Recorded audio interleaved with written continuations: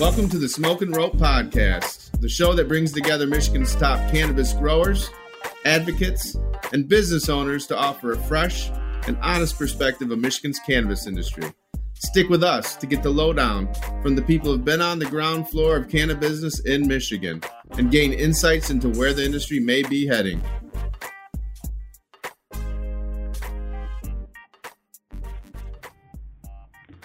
Welcome to the Smoke and Roll Podcast, special edition. Coming here, I'm waiting for my good buddy Tom over at Relief to join in.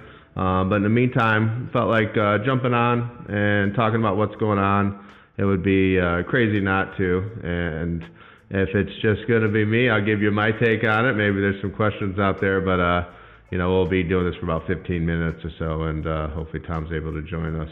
So last week there was Virtus Labs out of Lansing and Bay City. The MRA issued a recall on flower, all flower tested from them, and it was beginning of August up until, I believe, sometime in October or November, sorry for the exact dates. And it sent shockwaves over the industry because there's claims that it's up to 60 or 70% of the flower tested, depending on who you believe. And Virtus had gone around talking to the Free Press and MLive and different publications, saying that, hey, they did test 60-70% of the flower. So the MRA has been kind of mum's the word, a little close lip on what exactly it is. There's a lot of theories out there, whether there's aspergillus, is it a mold issue, the way it was refrigerated, is it reporting? On my end, we've talked about it a lot here. We're all speculating, of course, but it's kind of one of the industry's worst kept secrets. You go to Virtus if you want high THC numbers. So that's one of the questions I kind of pose and think about is, what makes this lab new to the game so special that they're testing 60 to 70% of the industry's flower? Is it because they're that great at business? Is it because everybody loves cops? Hey, Tom. What's up, Tom? Hey, JP. Yeah, I think that's fine. But, hi. Hey, I was just going to finish the thought here and let you jump in. But, just saying basically, to me, I look at why would one lab be testing 60 to 70% of the flower? Is it because they're that so good at business, better than everyone? Is it because they give great customer service? But like I just said, one of the worst secrets in the industry is that they'll juice your THC. So I just hey guys, hey Kevin, thanks for joining as well. I just kind of kicked off and kind of gave the background, just saying what just happened. The MRA's kind of mum's the word, and there's reports. It could be aspergillus, THC, it could be refrigeration, it could be reporting. First of all, why don't I say thanks for coming on. And Tom, what's going on up there in Kalkaska? How's this affecting you? Ryan, we've been pretty busy fielding, making sure that our customers that we work with haven't really been affected. So if people have been, we wanted to make sure that they know that we have clean product that isn't affected to first help stock their shelves, and then obviously fielding phone calls from all over. This is definitely widespread, affected a lot of people. Yeah. Thank you. Kevin, thanks for joining us. I know you're getting that world famous Willie's escape cakes in the flowering right now. Can't wait to have that back. So you didn't have flower on the market, but what are you hearing, and what's kind of the blowback that you're seeing? So, Tom had mentioned that they haven't been, affected all that much, and their people haven't really been affected. But the bottom line is that with this kind of thing happening, everybody's affected. Even though I didn't have flower on the market at the time, I'm affected, Tom's affected. You take 64,000 pounds of marijuana and put it in or out of any market, it's going to have a direct effect on costs and supply and demand. And so even though your product may not have been caught up in the testing portion, you directly had an effect on your wholesale cost and price base based off of this flower in the balance, right? And so, it's a frustrating deal. I thought that we had a regulatory body in place to take care of things like this so that this wouldn't happen. This is a big black eye on the industry, and we need some major changes because of this. This is really bad. Yeah, I mean, there's been obviously testing lab scandals isn't anything new in the rest of the country. Everyone knows that the labs that are willing to shop and get you the THC or do things, they always do better. I'd heard about it, in the last decade in the different states. But you're right, it is a bad look, and this is something. Speaking on that, but I'd like to get in the background, and I remember back, I was in federal prison in 2014, and I got the newspaper sent to me in articles all the time. And Michael Comorn had busted this case wide open with FOIAs with the Michigan State Police Crime Lab, or Crime Syndicate, whatever you want to call them, and with PAM, Prosecuting Association of Michigan, and Ken Stecker, who I had been in many marijuana meetings with back to 2010 when I first started getting involved with Cannabis Patients United. So what they did was, in Michigan, Pam and the State Police Crime Lab, Greg Mashad, who is the owner of Virtus, they really colluded, and they went back and forth and said, hey, this edible, any concentrate, a vape cart, hash, anything, shatter, real popular in 14, anything that isn't flower, well, you can say that it's synthetic THC, because how are you going to know that it came from real marijuana flower? Now, in those emails that were FOIA'd, you got the actual state scientists saying, hey, what are you guys even talking about? This makes no sense. Innocent people are going to go to jail. This isn't the intent. And they basically told them to bugger off. And they went on and shopped it to prosecutors, because some prosecutors, like in Newton County, wouldn't touch it because it's BS, but more conservative prosecutors on the west side of the state did. And they went in raiding people, guns drawn, kicking in doors over maybe a brownie or an edible, or RSO for your kid or your grandpa or for yourself.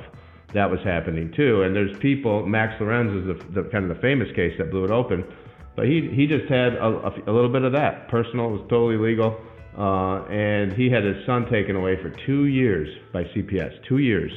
And this is who's responsible for that, because they wanted to change the law that we had passed and help get more prosecutions, and get more people in jail, and get more people in the system. Fast forward, 2016, 17, the the Michigan MMFLA gets passed, and Virtus, I'm hearing about it, is got in Lansing, and they're bragging about it because it's all the state police, and it's these same people. We figure it out. And it's right there in Frandor on Saginaw. I pass it every day. My wife knows all about this lab, because anytime she's with me, I drive by, I swear at them, I get mad because I remember this. And fast forward, that's who's running this lab, and they have a history of breaking the rules, showing kind of low moral character in other aspects, and never really getting their hands slapped. So, from day one, not testing with Virtus has cost me some deals. People have, when I went out and talked to other growers, I'd say, I can't have Virtus on my package. I'll never do it. The response I would get is, well, I need to get them for the high THC. That's what sells. So, and that's been said to me over and over. So it's really pissed me off. It puts people like us at a disadvantage that don't use them, because they're the people that 60-70% of the state that uses them is going to have artificially high THC numbers. And what else that's done that's caused a lot of damage is now it's made this artificial THC craze in Michigan, where the consumer thinks that 28 is normal, or 23, even though it's junk weed. Maybe it's remediated and it's artificially high, and it's really hurt the education in Michigan as well, and they're partially responsible for that. So, I rambled on a little bit, but that's kind of my history lesson on it, and why, I'm not surprised, at all. you get away with 20, 30 years of your career breaking the rules and getting it covered up, and then, you know, like this is and then you're in the habit of doing it still. It's not like they just decide to screw around like this. So it's really a black eye too on the whole, like the state of Michigan's, like, you know, crime lab and then the state police, in my opinion, because we know that's, like, we've been around it. We know what's going on with that, and they were a part of it. This is the people that were running it. So that's my thoughts. Tom, it looks like you want to say something. Yeah, well, it's kind of corporate cannabis's dirty little secret when it comes to total yeast and mold remediation of product, which is something I want to speak to.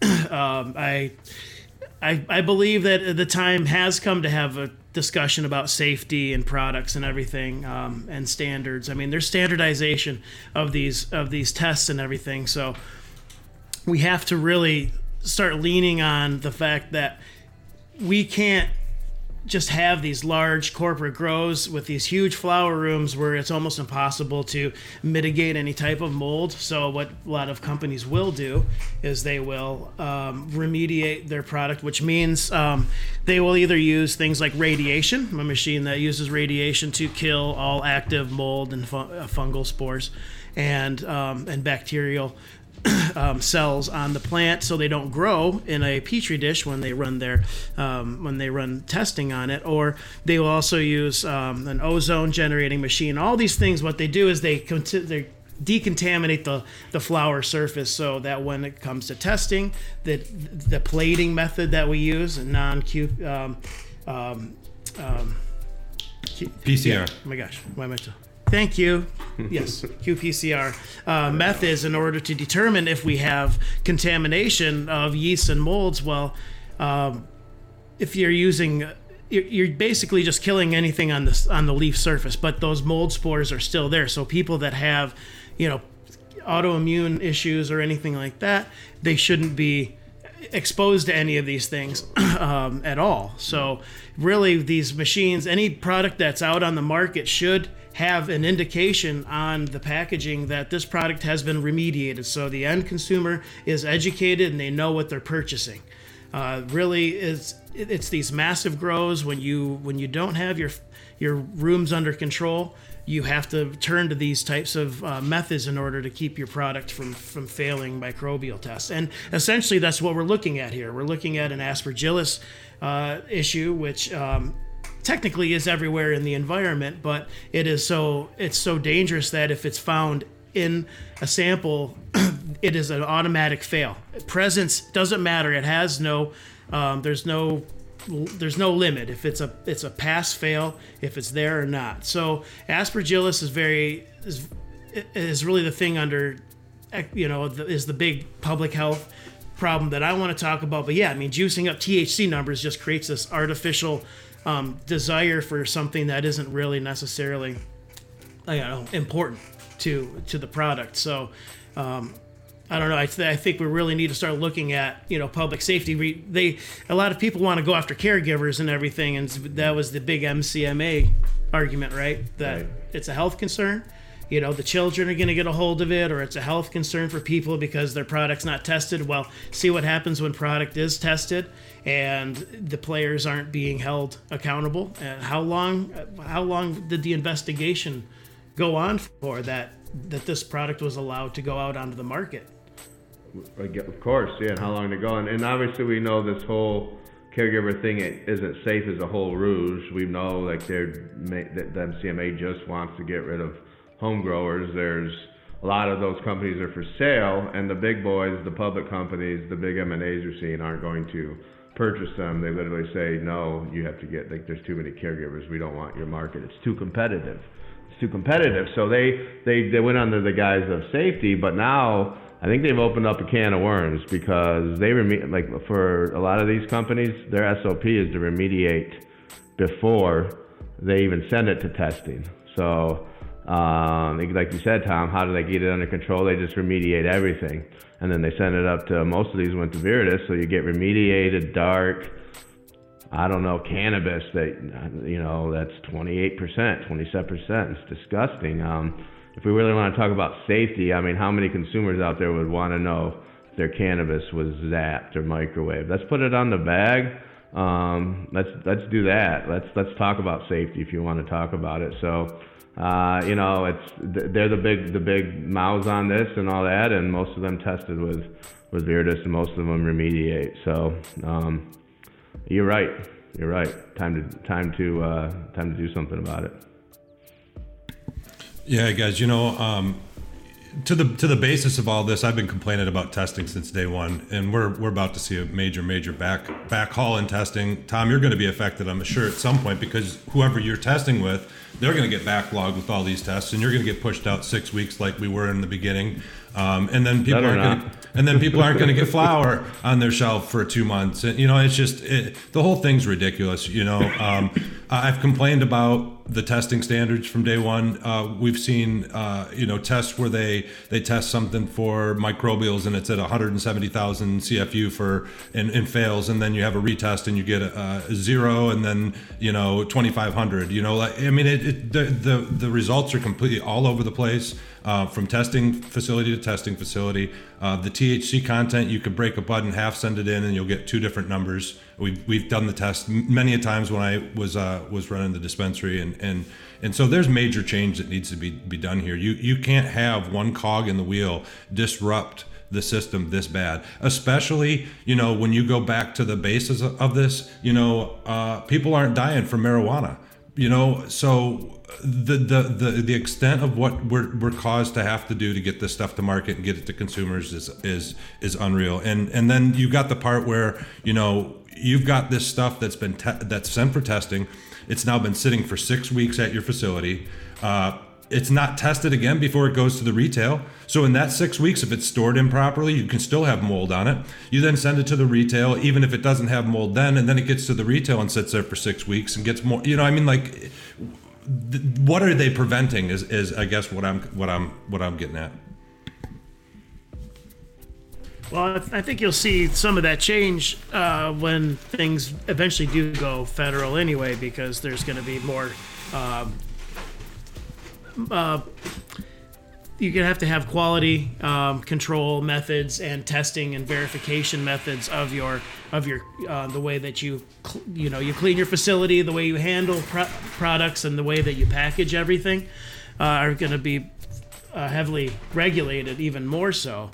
So I mean, really, yeah, you're right. Down the chain, down the stream of the chain of custody of these products. I mean, you have post-testing packaging, then you have whether it goes to bulk flour to deli style provisioning centers, or you're packaging it into prepackaged eighths or whatever, you still have the handling of that product prior to that, and then you also have people at the dispensaries that are handling. So if there is an issue with retesting, I mean, how do you prove that the source of the retest? I mean, the MRA will come through and they will take random samples just to make sure that things are passing. At least that's what I've been told. But how do you tell at what point in the chain of custody that the failure happened? Well, there are grows that are infested with aspergillus and other systemic issues too. So you have to be able to detect when places have these types of issues. So what kind of standards do you put in place to ensure that people are actually growing in sanitary conditions and providing safe products? I get it. The metric at which we define safety is not correct, in my opinion. I agree with you, Kevin, but I do also believe we have to have some kind of standard of safety, because mycotoxins would be my first choice of what we should be testing for, because yeast and mold on anything is not necessarily inherently harmful to people. It's what's produced in order to, the mycotoxins that are produced by these mold spores that can create issues for people. And, those are the types of things that we should be testing for, not necessarily how much yeast and mold is present on a sample. It is a slippery slope, and Michigan has some of those stringent testing standards in the country. But you're right, people aren't dying from smoking weed. I mean, from growing in the basement all the way to here, I mean, we're still yet to have any real issues, and that's been quite some time.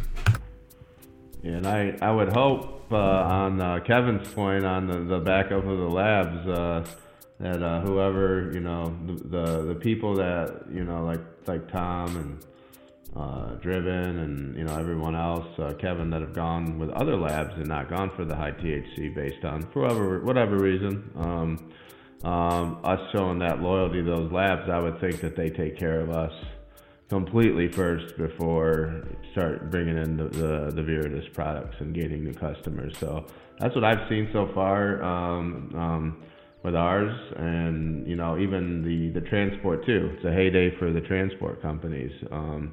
It can be. We've had no issues. Ours stayed completely on point as we deliver every Thursday, and we're delivering now as it's Thanksgiving week. So appreciate that, and I appreciate those companies doing that.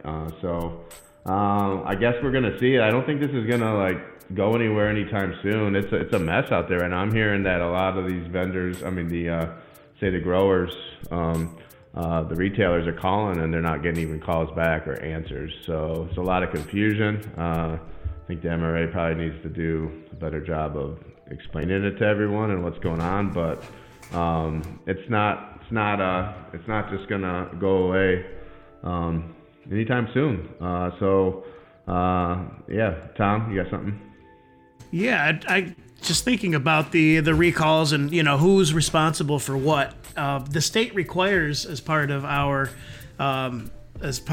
insurance liability package is that we have a product liability clause, and I'd like to see how that is actually going to be handled. Yeah. Because we're being solicited by insurance companies saying, "Hey, we now have this. Don't let this affect your company." It's like, well, actually, it's a requirement by the state.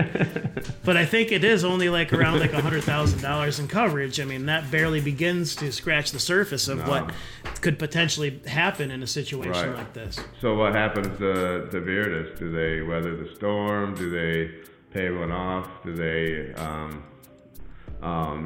does their insurance cover all this, and then the reinsurance kick in, and is it conifer, and is it they really being tested this time? Because holy smokes, would this be a large claim?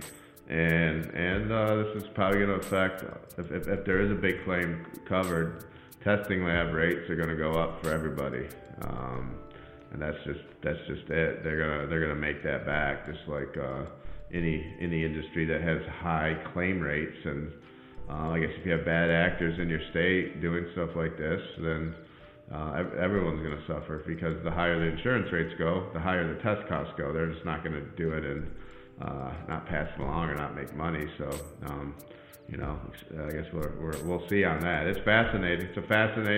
It's the biggest marijuana recall right in the regulated market, I think, in the history of the world, which being kind of grandiose, but it is. And we're in the middle of it, and the week before, probably the biggest sales week in the state. We got Green Wednesday, we got Black Friday, we got Thanksgiving, everyone's back. So just a huge boomerang, or turn, a path, whatever you want to talk it, that nobody, some people might have called it, but I wasn't expecting it. So hey, I want to touch base real quick on some things that I've heard, and in no way or shape or form am I defending Viridis in this whole scenario. But so I've heard that earlier I believe it was this year, there was a recall based on some handling of some chocolate products, and it was my understanding that the process in which that happened was based off of a threat to the MRA of litigation over an incident that happened prior to that. And then days later, the MRA raided their facility and made a whole big deal on recalling product and made a huge issue out of it.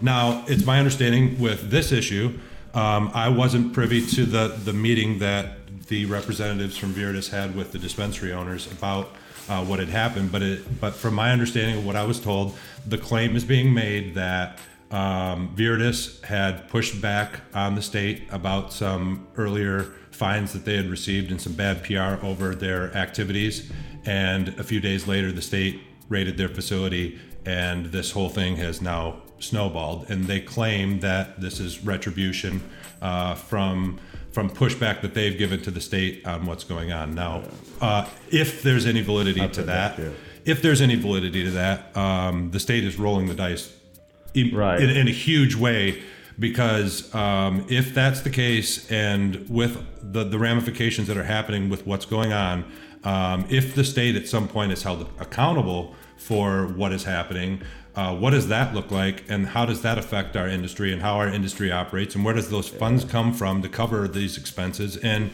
I hope to God that that's not the case, and that there's a lot of legitimacy behind all of this, and this isn't a game of a pissing contest. I want this industry deserves to be ran in a fashion that's fair and equitable for everybody, and it's not about beating chests, and it's not about being who's the biggest and the baddest. I think it's about providing a good product to the people, a safe product, and if we're going to allow things like this to completely disrupt, we really need to take a look at how it's being run.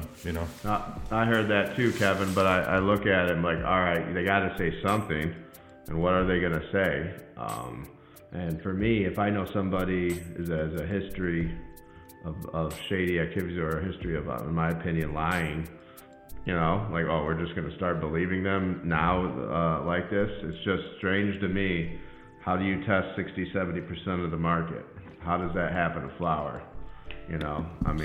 It's so and maybe it is, maybe it's not, but maybe they are getting a lot of complaints. I'm sure there's a lot of labs complaining about it.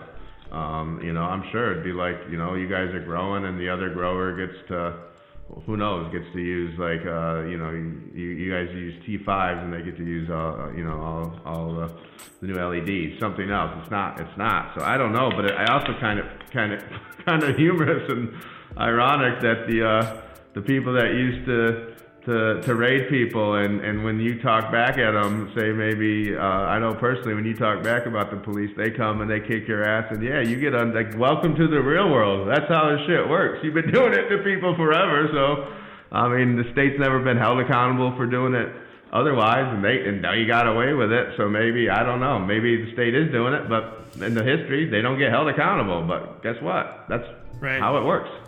Welcome to our sandbox. You have to play by the rules now. Guess what? Somebody's. It is very ironic and somewhat poetic in a way. But I don't like to, wish any ill will on anyone, and we hate to see anyone affected by this, especially people that were unaware of the, the possibility that things may not have been handled the way that they needed to be. I can't really speak to that, but honestly. As soon as the hairs go up on my neck about something and you hear stories, and they could just be rumors, but the best thing to do is to back away from those situations and not get involved. Yeah. Yeah, guys, I do want to point out too that this is an immense recall. This is a huge $200 million worth of product, right? The information that we're getting from the MRA is so minimal, it's almost impossible for people to figure out what's happening or how to navigate this right now. That to me is a huge red flag from the state, in my opinion, when we're talking about you trusting things and who's at fault in these situations. They are giving zero information to people, and every day, every minute that goes by without information is breaking people. The small players are gonna have major problems going into the holiday season because of this, and I just think it's irresponsible to say that Viridis is back open and operating and willing to do testing without any explanation whatsoever about what is actually happening is to me strange, real strange. It's good point, unacceptable. Kevin. Good point, because there are a lot of good people I know that did use them and weren't aware. It is what it is, or maybe they were just trying to hold on and do it. But just talking to the stores this week, even some stores, they might be 60, 70, 80% of Viridis tested stuff. They weren't expecting to have to just get, buy another 100 grand, 200 grand, whatever it is, amount of flour. So even though some stores haven't even figured out how to buy more product, even though they desperately need it because it was audit season, taxes are coming up, prices dropped for a lot of these guys already. So it really is is bad timing for that as well. So I do feel for that, and those growers that, are, all of a sudden have this money tied up, or they're getting demanded that they refund this, and, like they just got going and they're going grow to grow. They finally got going, bootstrapped everything. One bad crop is catastrophic for people that aren't backed by lots and lots of money. So it is sad. And then I didn't realize it's that little of information, as I'm not a licensee that gets the information, Kevin. So yeah. I mean, Tom, there aren't any resources either. Yeah, you feel the same. There are no resources out there for us to tell us. You feel the same way, right, Tom? Yeah, I mean, I'm not Oh yeah, man. exaggerating that, right? For sure. Yeah. I mean, it's rough. the ramifications are huge, and yeah, I kind of forgot my original point, but yeah, it's obviously huge, and there's no standard at which we can tell, if the lab that we're working with is on the up and up with the MRA, or is there any kind of heads up that maybe these labs that you're working with may be under investigation or anything. Is there a way for us to know that who we're working with is safe? I mean, I trust who we test with 100%, and we even go farther enough to get air quality we sample our air quality weekly in every single room in all of our facilities to ensure that we're not noticing any trends in microbials or anything, just because it is such an important thing for people to have, access to clean products. So without any of that data, if we were to see something like this happen to our products and we didn't have any kind of data to back up that, we actually know for the past 10 months we have been testing all of our facility just to ensure, because you got to stay ahead of the curve. But those are extra expenses that we pay for, and we don't transfer over to the customer or anything, but we just want to make sure that we're doing the right thing. I mean, I think these are all things people should be thinking about.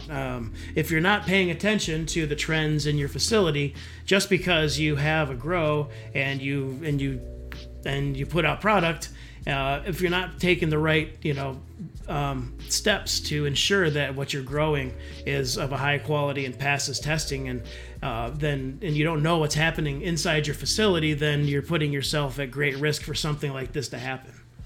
Yep, I agree. And I know before you guys got on, I said I was going to get on for about 15 minutes. So I know we got some hard outs here, and we're going to rock out. And just so everybody knows, we will be back on tomorrow with Roberta King to talk about the different events she's done with cannabis already, the marketing, and also tomorrow is Redemption and Farmhouse is doing a felons feeding families. Myself and Casey, our owner of Farmhouse, are felons, and we've got 100 turkeys, needy families in need.